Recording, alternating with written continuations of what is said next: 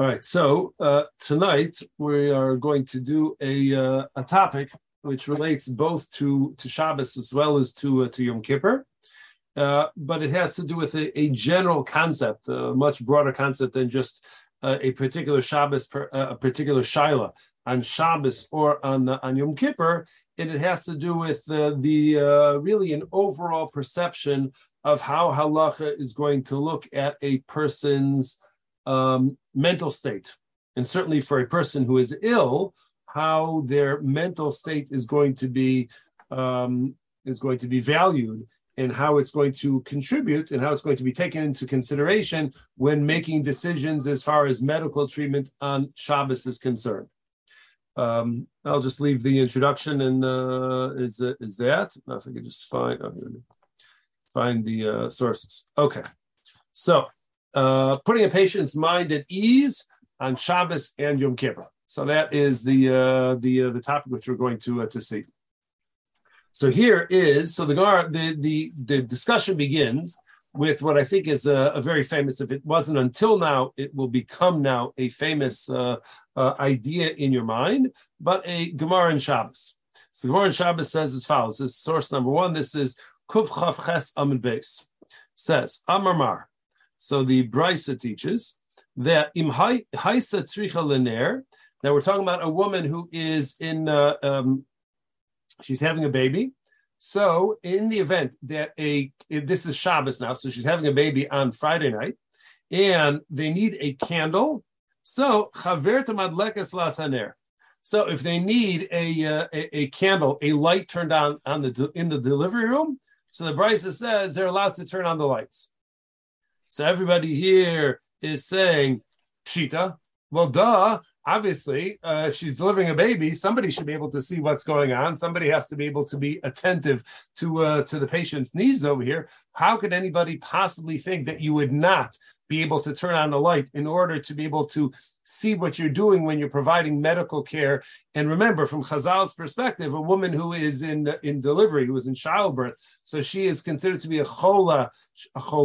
Sheyesh bo sakana, she's dangerously ill, and therefore you're allowed to be Mechal Shabbos in all sorts of different ways. So why do we have to go ahead and mention the fact that you're allowed to turn on a light a candle, kindle a light, even though it involves malacha?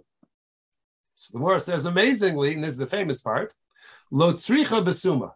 We're talking about over here is where the woman who is in delivery, she's blind, and she's not going to be able to see the light anyways. So the Gemara says, Mal detema. Now, what exactly our havamina is, and what the question is, and what the answer is, we're going to see. But Mal detema, what might one have said? Kevin zochazia aser, being that she's not going to be able to tell whether the light is on anyways. So maybe you're not allowed to turn on the light. Maybe that her awareness of the light being on or off is something which would not register by us in halacha. Kamash Mula, and therefore the emphasis is a suve miyasva daita. That the reason why we're allowed to light a candle, or the reason why you'd be allowed to turn on a light, even if turning on the light involved some sort of issa daraisa, is because having the light on in the room where she's delivering the baby is going to put her mind at ease. Why? Kasavra, because she's going to think to herself, if she knows that the lights are out and they're doing everything just based on touch, and they're just, that's the most that they're doing. So if the light is on, her thinking is, in the event that there's some sort of medical need and they need to be able to see what they're doing, knowing that the light is on so that they can take care of things, so that is going to be valuable to her. That puts her mind at ease.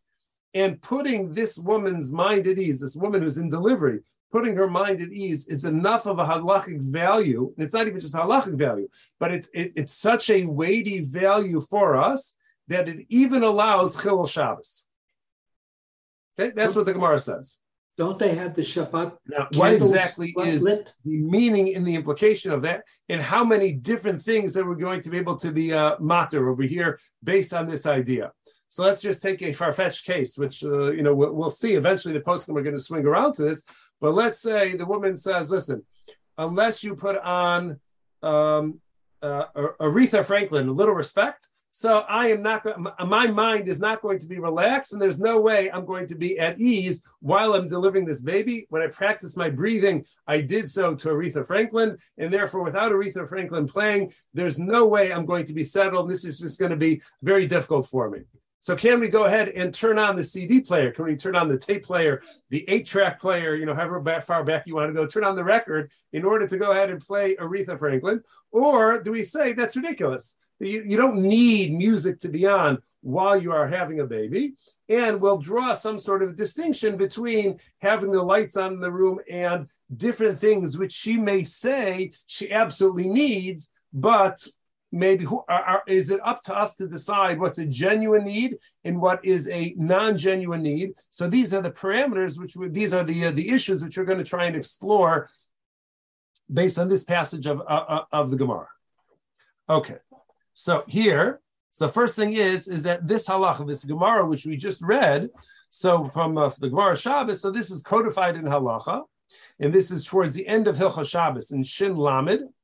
So here it says, Yoledes, he kechola sheyesh bo sakanas. As we said, a woman who's in childbirth, a woman who's delivering a baby. So in terms of categories of illness, categories of medical conditions are concerned, so she's put into the most severe of the categories, that of chola sheyesh bo sakana. She's in a circumstance, in a medical circumstance, which is considered to be a danger to her life, and therefore, if we need to be Mechal Shabbos for her, we are Mechal Shabbos. And therefore he says, whatever she needs in order to address her medical condition, so we would be Mechal Shabbos towards that end because she is in the category of Chola Sheyesh Bo Sakana. And so what's that going to mean in practical terms? So one example is, if you need to go ahead and call a midwife, or you need to go ahead and call an OB-GYN to show up to deliver the baby or to take care of her medical needs. So you're allowed to do so because that's something which is necessary to treat her.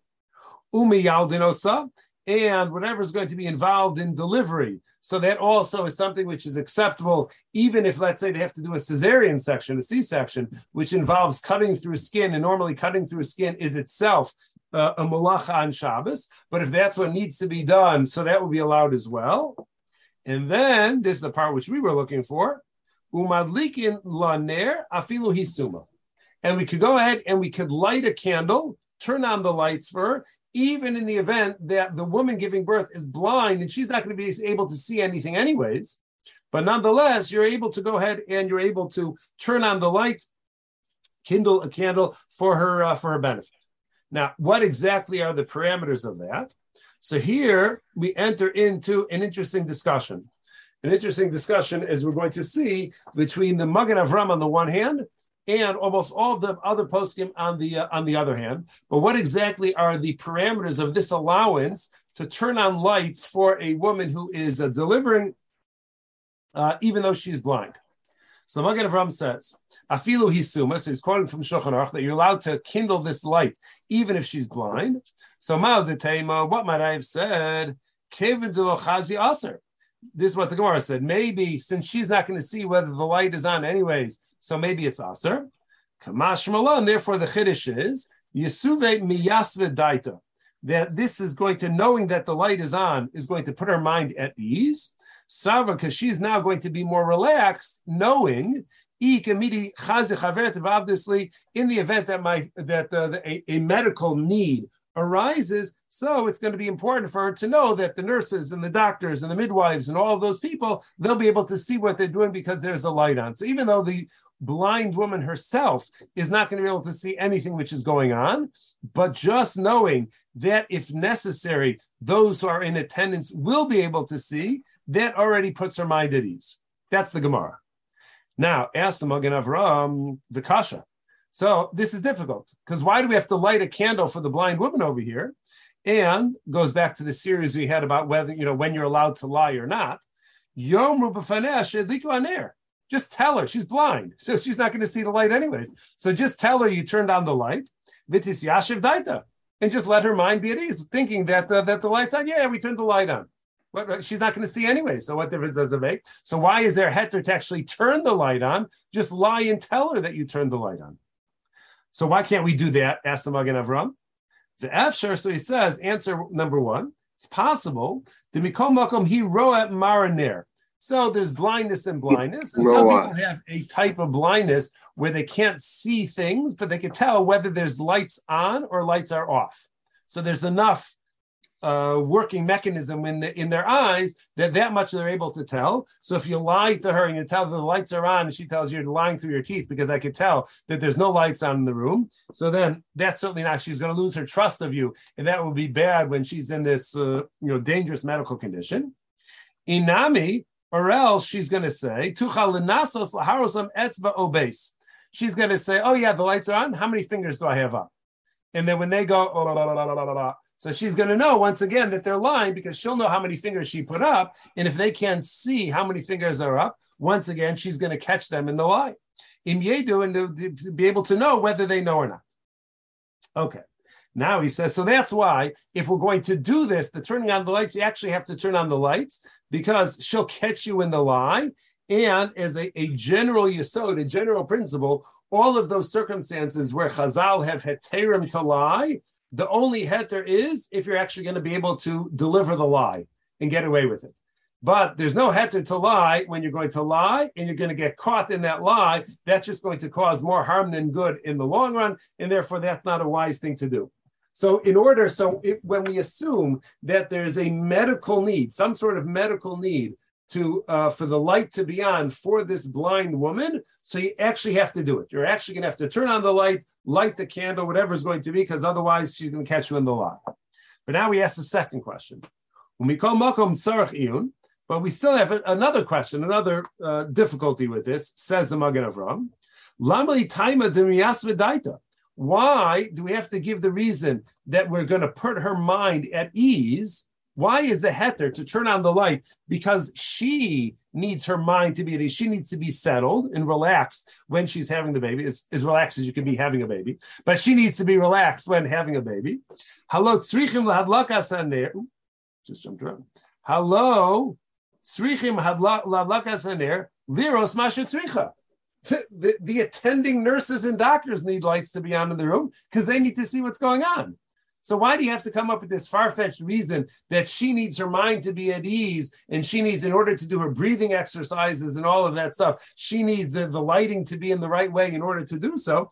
Forget about her. The doctors, the nurses who are in attendance, they need the lights on to be able to see where the baby's coming out, to be able to catch the baby, to be able to examine her, to make sure that everything is okay, to be able to, make sure that the umbilical cord isn't around the baby's neck or something like that. So why do we have to come on to this reason of why of her peace of mind? Why not simply say the reason is because she everybody else in the room needs to be able to see. Okay, now says Machzis HaShekel, and this is where he's going to. Machzis HaShekel is what they refer to as a super commentator, meaning that he's a commentator to a commentator. So the Magen Avram is a commentator to Shulchan Aruch Ramah, and the Machzis HaShekel is a commentary on the Magen Avram. So he summarizes the Magen Avram as follows. He quotes the question, and he says, Ratzalomer. So what the Magen Avram means to ask is, the Mehai Taima Dihilo Miyasva Daita Pentet Tzarech Ledavarma, that this idea that if the light isn't on, if the blind woman in the delivery room doesn't have the lights on, her mind won't be at ease. She will not be settled because of her concern, her anxiety that maybe there'll be a medical need to go ahead and attend to her or the baby or both or something. And if it's dark, so the nurse or the doctor may not even notice the umbilical cord around the baby's neck if the lights aren't on. And they'll just go about their business, assuming that everything is fine, and not realize that there's actually something which is very dangerous, which is going on. Or they may not be able to do some things because the lights are out. And for that reason alone, to be able to give proper medical care. That should be the reason why we go ahead and turn the lights on. Even if she didn't care about the lights being on one way or the other, it didn't make one difference to her anyways. Let's say that she had already, they gave her sedatives and she's already sleeping or something like that. She's unconscious. So if she's unconscious, it doesn't make a difference. She doesn't care where the lights are on at that point. But this medical staff in the room should certainly care. But it should nevertheless be permitted to go ahead and put on the lights so that the people there know what to do. And they should be able to properly attend. I assume that a hospital will get their pantsuit off if they went ahead and tried to deliver a baby in the dark. I assume that that's not standard medical procedure to go ahead and do so. So why do we have to come up with the peace of mind and the settled mind of the woman delivering the baby? Why not go ahead and just say it's necessary because the nurses and doctors need the light? So he says, So the Achronim say in the name of the Levush,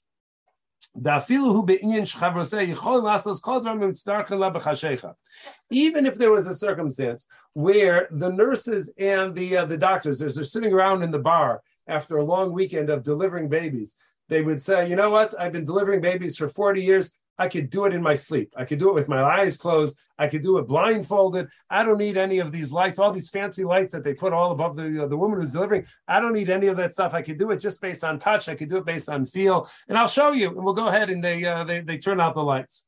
So, and they say, listen, I've been delivering babies in the dark for years and years and years, whatever country you want to go to where they don't have electricity. So, you have people who are skilled midwives and whatnot, and they do this as a regular thing. They deliver it without lights on. So therefore you would say that in such a case, there would be no heter to go ahead and turn the lights on for the sake of the medical staff, because they literally could do it blindfolded. But still, in the event that the patient, who happens to also be blind, says, I am not going to be settled unless the lights are on, and nobody else in the room needs the lights on, still mutter. It's still going to be permitted. Why? Because her mind being settled in at ease is such an important element in her medical care that once she's in the category of cholesh sheyesh bo sakana, that she's in a dangerously ill matzav, a dangerously ill circumstance. So we are going to go ahead and allow them to turn on the lights to settle her mind. Because she doesn't trust the medical staff. They're confident that they can do this blindfolded. But she's only had a few babies. She doesn't know that how skilled they are, and she doesn't have the confidence in them that they could go ahead and deliver the baby blindfolded. And therefore, she's not going to be at ease. She's going to be filled with panic and anxiety while they're trying to deliver the baby with the lights off. And therefore, that alone becomes such an important factor in providing her with good medical care that it allows already for Chil Shabbos. It allows us to turn on the lights, even though, this is the amazing thing he says, even though from an objective perspective, it's absolutely not necessary to have the lights on, but nonetheless, from her subjective perspective, she needs the lights on because otherwise she's not going to be relaxed. That already is enough of a reason to go ahead and allow somebody else to be Machal Shabbos on her behalf. This seems to be moving in the direction that where Aretha Franklin is going to be. You got to speak a lot. Oh, hold on. Maybe I should turn up my microphone. Wait. Start again, Al? It seems to be moving in the direction where Aretha Franklin is also going to be a mutter. Where what? It seems to be moving in the direction where Aretha Franklin is also going to be mutter. Aretha Franklin is also, I'm not hearing the rest of it. Is also going to be permitted. Yes, well, yeah, right. It could be that we're going to see. That's why we have more sources ahead of us. So I'm assuming that they're using the blind mother. Just hold on 1 second. I'm wondering what's. Let me see if my. Try again. I'm assuming they're using the blind mother as the worst case scenario. Hold on. I can't. Sorry. Right. My speakers generally are not good, but now it's even worse. Speakers. Now try. I'm assuming. That's much better. Okay.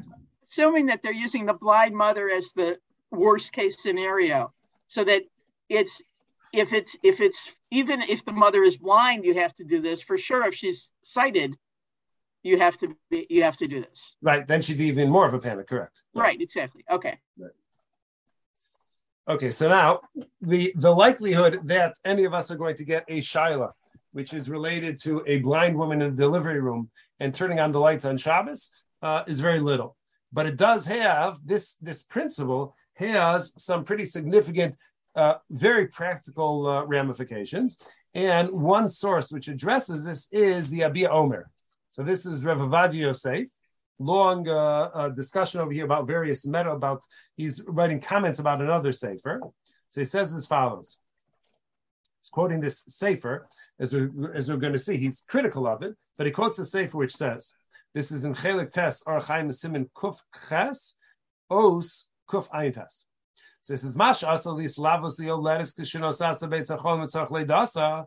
So the author that Rav Ovadia is commenting to was of the opinion that although a woman who is in labor is allowed to get a ride to the hospital, she's allowed to go with Hatzala or the ambulance or drive herself, let's say, to the hospital in order to deliver. But it's usher that the author that he's talking about holds it's usher for anybody to accompany the woman in labor to the hospital. Im Eina, in the event, if she doesn't ask for anybody to go with her, then nobody's allowed to go with her. If she asks, that's one thing. But if she never says, I need somebody to come with me, so this author was of the opinion that nobody would allow to volunteer and insist that they're going with her if she doesn't want it. Says Rav Ovadia, Enonira. I disagree. Maybe the reason she's not asking anybody to accompany her to the hospital is because she's afraid that why should anybody be B'chal Shabbos on my behalf, thinking that the person accompanying her is doing something wrong. So she doesn't want to be responsible for somebody else's Aveira. Delav Kulu Nashe Dina Gemiri, because not all women who are having babies necessarily attend Young Israel Skoki's Thursday night shir to know that's absolutely permitted. And therefore, much to their detriment, they're unaware of these essential halachas. And v'kasher mislavin elah miyasu daita. And when the woman who's in labor is accompanied by a friend, a relative, a husband, her mother, whoever it happens to be, so that's going to give her greater peace of mind. She's going to be more settled in the entire process with this person that she feels comfortable with. Kahida Shabbos, like the Gemara in Shabbos, which we saw, which we don't have to read again. And he says that after quoting the Gemara in Shabbos, he says, V'hu adin kan, and the same thing is going to be true over here. Kasher nilvim eleha, when somebody goes ahead and accompanies a woman in labor to the hospital, so tia regua v'shaliva. I'm not sure I'm pronouncing that last word correct, but she's going to be more at ease. Shalva is like settled. So she's going to be more relaxed and more settled. And even in the event that the labor pains become very strong as she is on her way to the hospital, it's going to be a comfort for her to know that some trustworthy person is there. And he says, the Chazon Ish B'Grosav. And the Chazon Ish was the one. The Chazon Ish is generally known as a machmer about many things. He was the one who wrote this in a letter. Lizares eskrove. Jumped around. Lizares eskrove oleve sheyisu ima av b'Shabbos. And the Chazon Ish encouraged somebody to accompany a woman in labor as she is going to the hospital on Shabbos because of this element of Yisuvei Daita.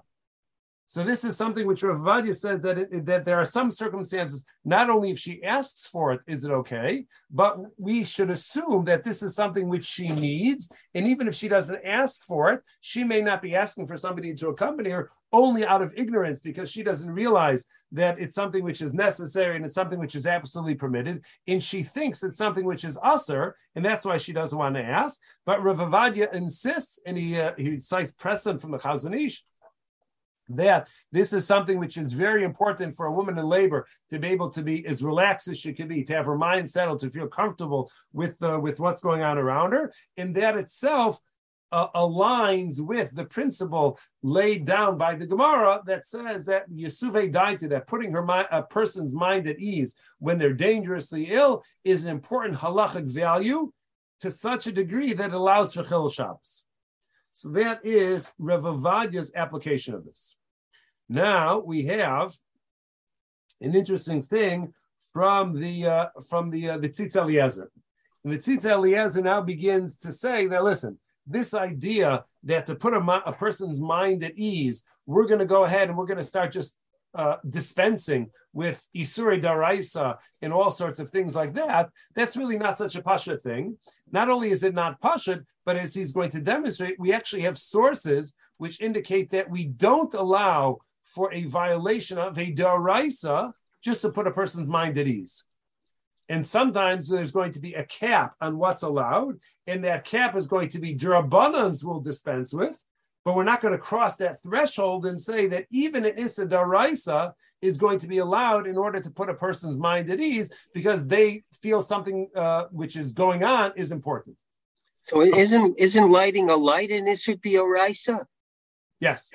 So he's going to point out that we have, so the sources which we saw until now say even Issa D'Oraisa is allowed, but now we're going to see other sources. The Tzitz Eliezer is going to cite other sources which only go as far as Isurei D'Rabbanan, but don't take that additional step of crossing that threshold to allow for an Issa D'Oraisa as well. And he's going to pose that as a question. Then we have to figure out some theory as to when we allow a violation of a D'Oraisa and when we would only allow a violation of a D'Rabbanan. Okay, so he says. So this is again the Tzitz Eliezer. He was very close with a number of doctors. He was the Rav on staff, I think, or the posek for Shari Tzedek Hospital. So he had a vast experience with medical things in halacha and wrote about it extensively. So here he says this is in the middle of this kuntras which he has, which runs a few hundred pages. But he said he was a machine in terms of writing. But he says Shulchan Aruch Orach Chaim Siman Shin Vav Sif Tes. Is it Tzitz Eliezer Chelek Ches Siman Tes Vav, which he calls Kuntras Meshivas Nafesh, and this is the 9th chapter of this Kuntras in there. Okay, so he says in Orach Chaim Siman Shin Vav Sif Tes Matzina Behedya Sheitiru Kazeh Lavor Al Issa D'Rabbanan. So we find elsewhere that the most that one would be allowed to do for somebody who's ill is to violate an Issa D'Rabbanan. Why? Where do we see that? The Nifsak Sham, because we paskin over there in Shinva, the Chola, the Takivle Alma. Let's say you have somebody who is deathly ill, they're on the death's door, and V'amar, the person says, Sheishachu Bad Krovav. Listen, I want to see some family members before I pass away. They're far off in a distance. I need somebody. This before there were telephones or WhatsApps or whatever. I need somebody to go ahead and get them. Sheishachu Bad Krovav. He wants somebody to go ahead and bring his relatives. So you're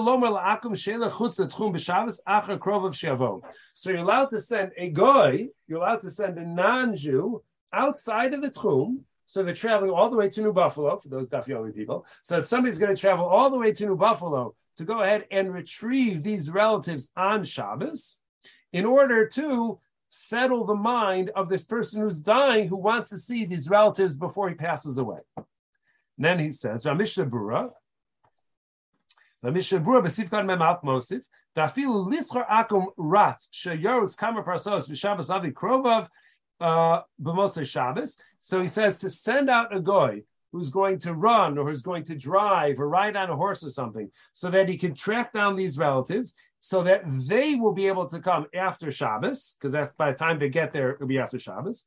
Gam kein shari kedei shelo titrav daito alav, that's permitted.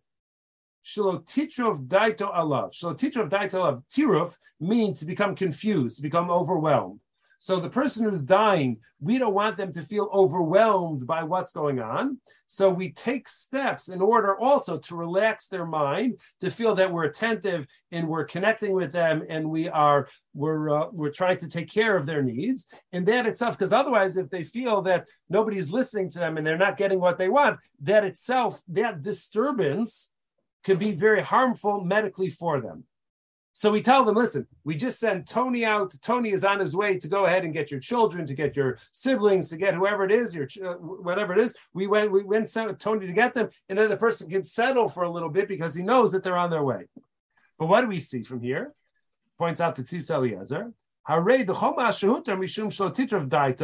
The whole thing, which we allow in order to make sure that the patient doesn't get overwhelmed by the fact that he may not see his relatives before he dies. Hurak bamir la'akum.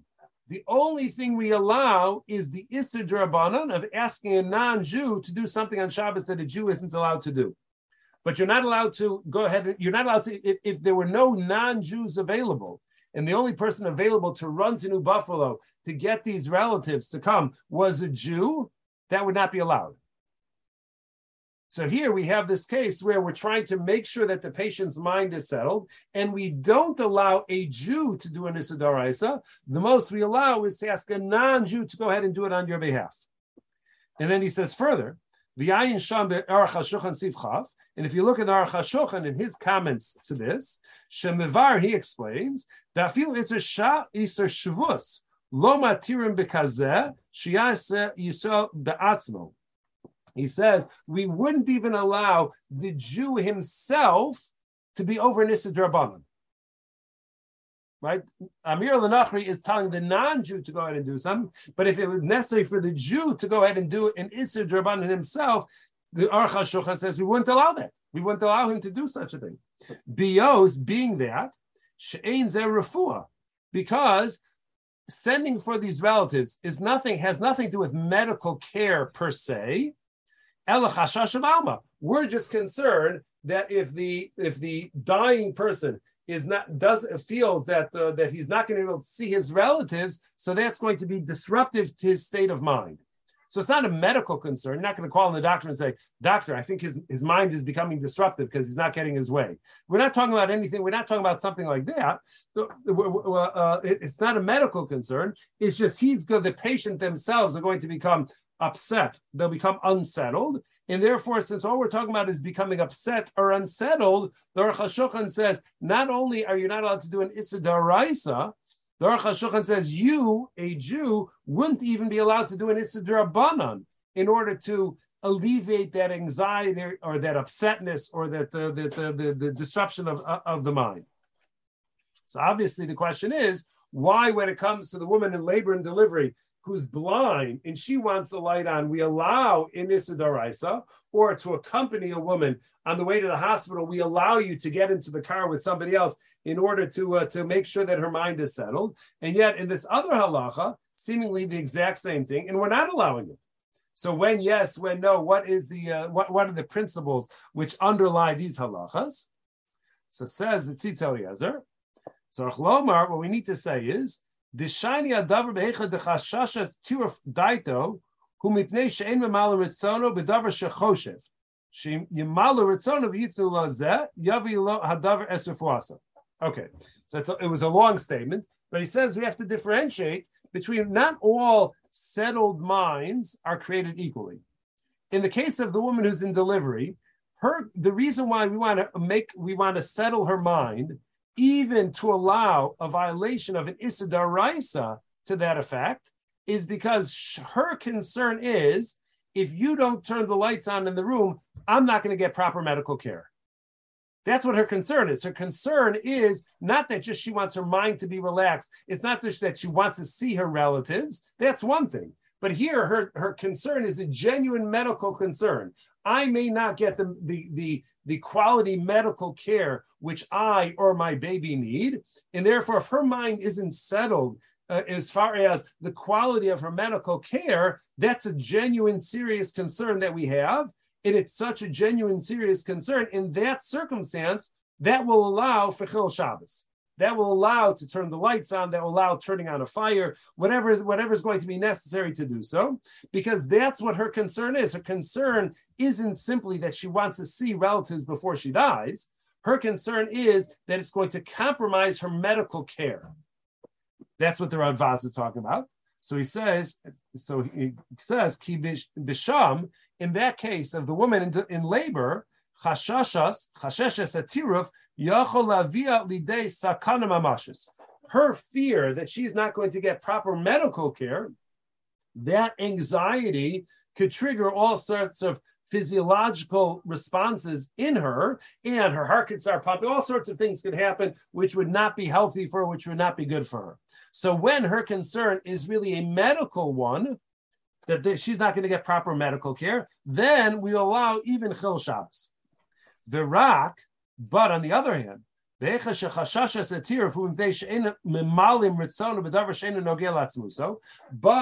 in Siman Shin Vav, where the person who's dying wants to see his relatives, not that his relatives are doctors, they're not going to be able to do anything for him anyways, but the dying person just wants to be able to see them. So the desire that the dying person has isn't something which is related to medical care. It just relates to the fact that they want to be listened to and they want to know that somebody's making an effort to bring these relatives in. So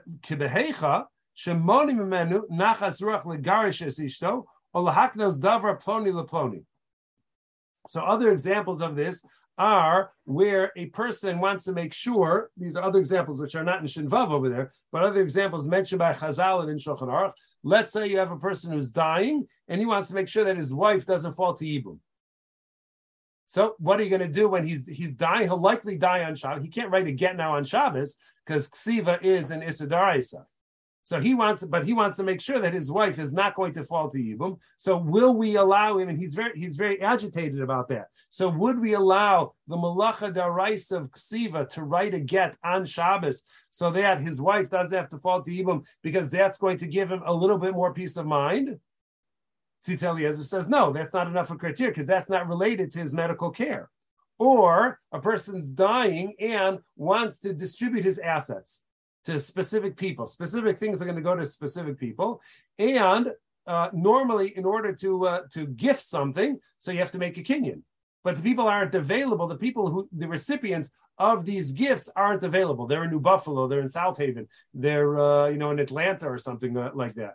So you can't actually make a kinyan with those people. So there's an allowance for a person who's dying to be able to convey ownership of that just based on the declaration alone, but nothing which is going to involve any sort of Issur D'Oraisa. And similarly, the case which we talked about is Bilahavi lo krovav she'ir, to bring him his relatives so that he should be able to see them before he dies. So in these cases, says Tzitz Eliezer, b'chol kagon da, in all these cases where the anxiety is not directed at medical care per se, but shiru chazal, she'i milui ritzono en yachol avili de sakana shamamish. So there, Chazal said that in the event that his wishes are not fulfilled about non-medical things, Chazal were not afraid that this would lead to his demise. He'll be upset, he'll be agitated, he'll be whatever it is, but this is not something which is going to potentially, chas v'shalom, hasten his death. That Chazal were not concerned about. And therefore, being that it's not something which is going to lead to death, it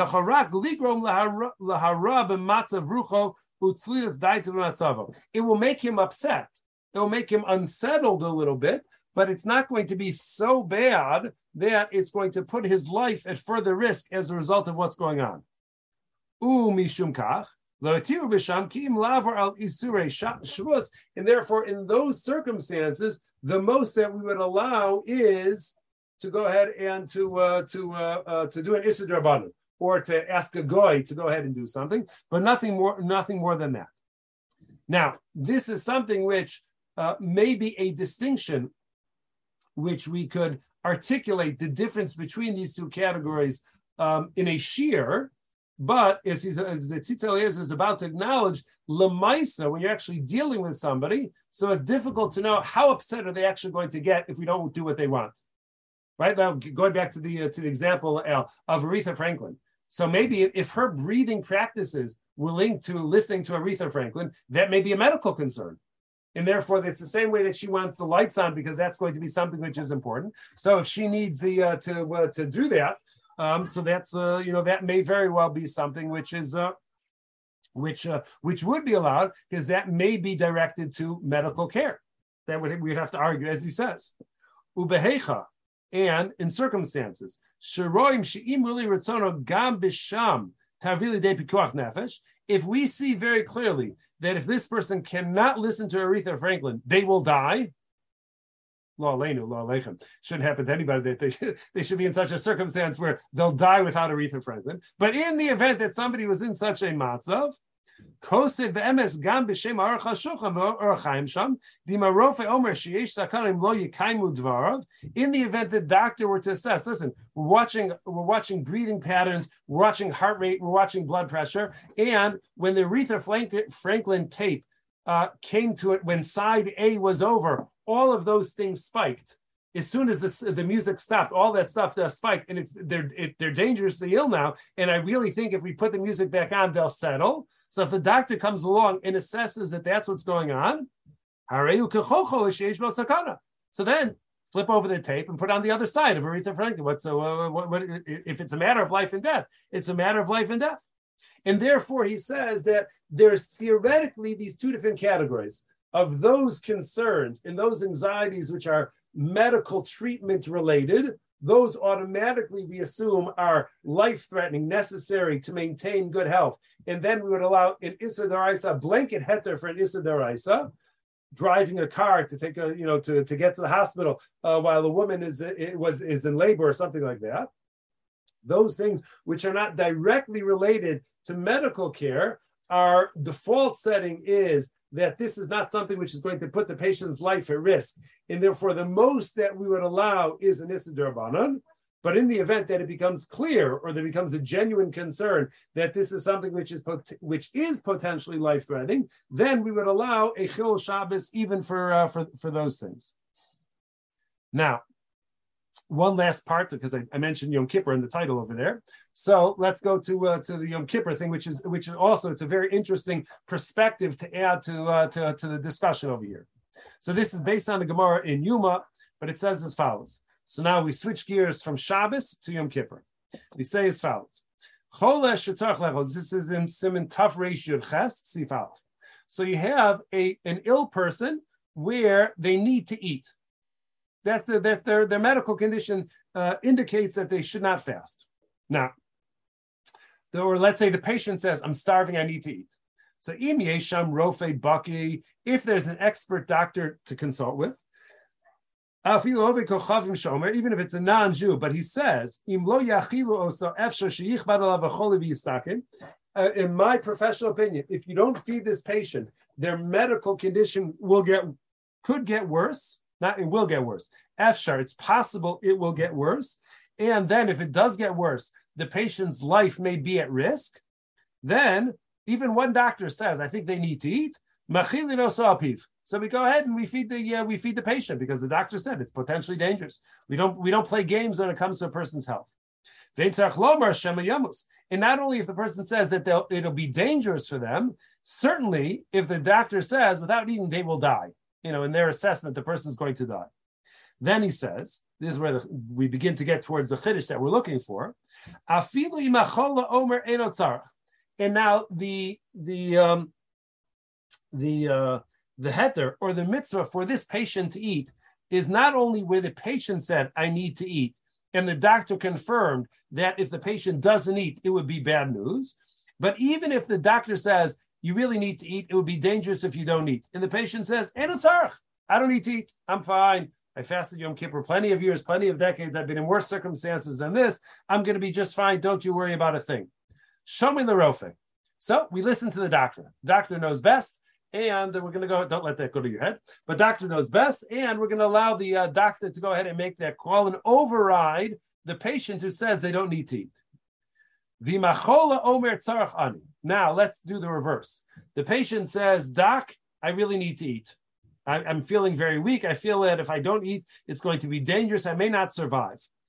Afilu, I don't know why that vav got moved over.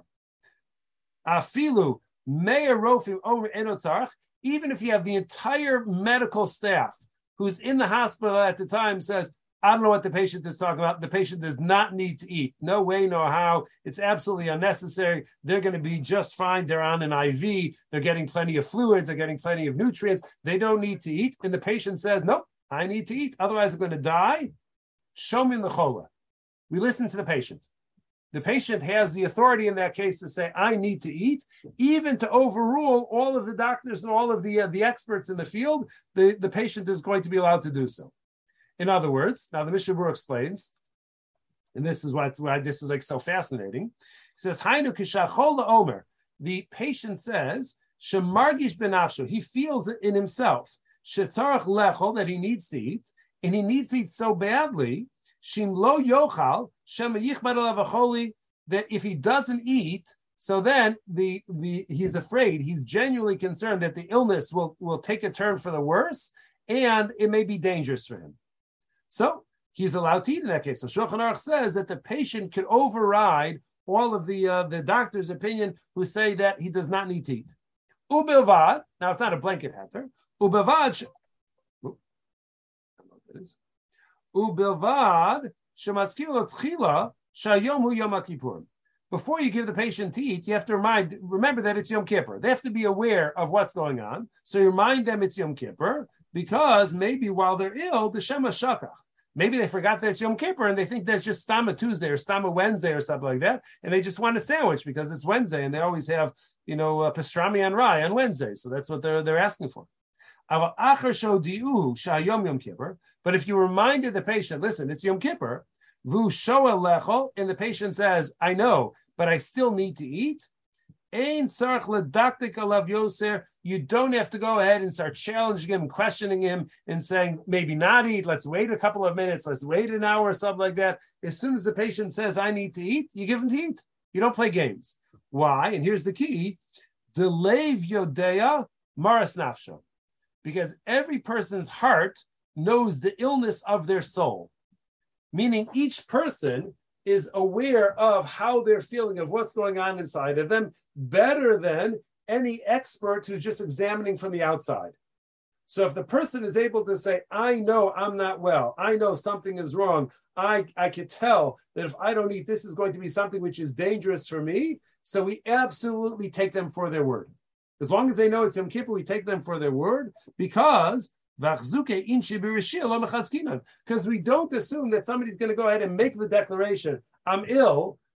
Elizabeth, this is the big one. Go ahead and make that declaration so they can eat on Yom Kippur just because they want to eat, a pastrami and rye on Yom Kippur. We don't assume we're talking about Rishayim. We assume we're talking about people who are generally committed to keeping halacha.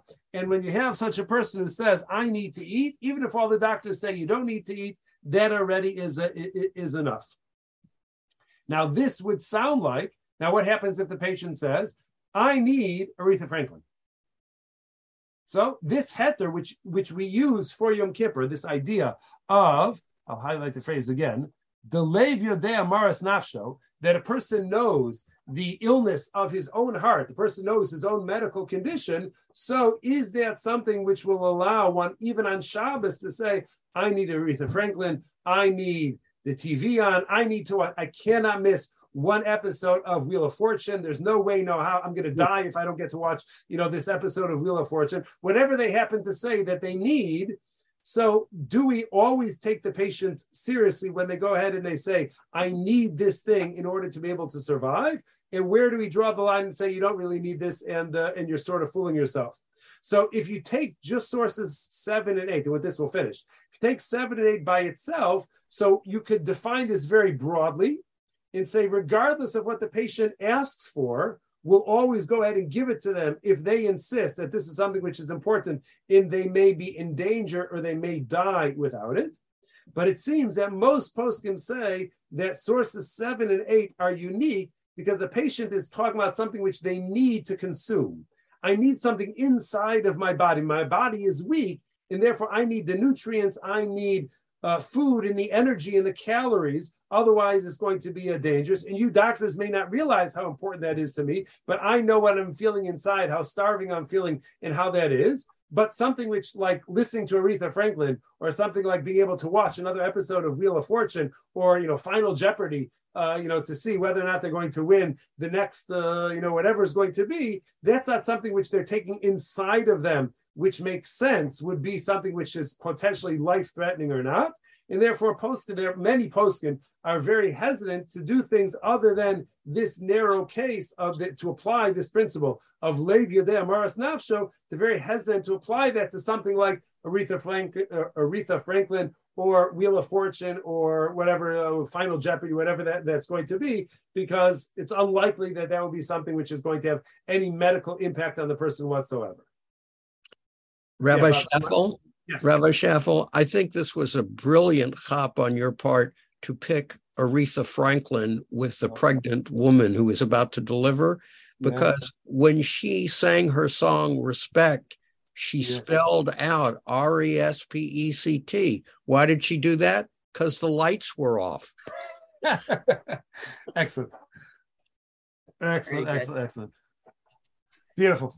Yeah. Thank you. Okay. So this is. So these are. Oh, let me get this. So these are some of these essential issues as far as medical care, as far as Yom Kippur, of things to be mindful of. How halacha perceives and looks at this idea of yishuv hadas, of having a settled mind when providing medical care. That's something which is very important. But there obviously have to be specific parameters which are going to be applied to that, and we're not going to go ahead and just start mastering everything. Just because a woman goes into labor doesn't mean she can order her double bacon cheeseburger and say, finally, double bacon cheeseburger, this I need now to finally settle my mind. That would be a little overboard, and we would not probably not accept that. So that's where these these discussions about how exactly to draw these lines become significant. All right, y'all. Thank you.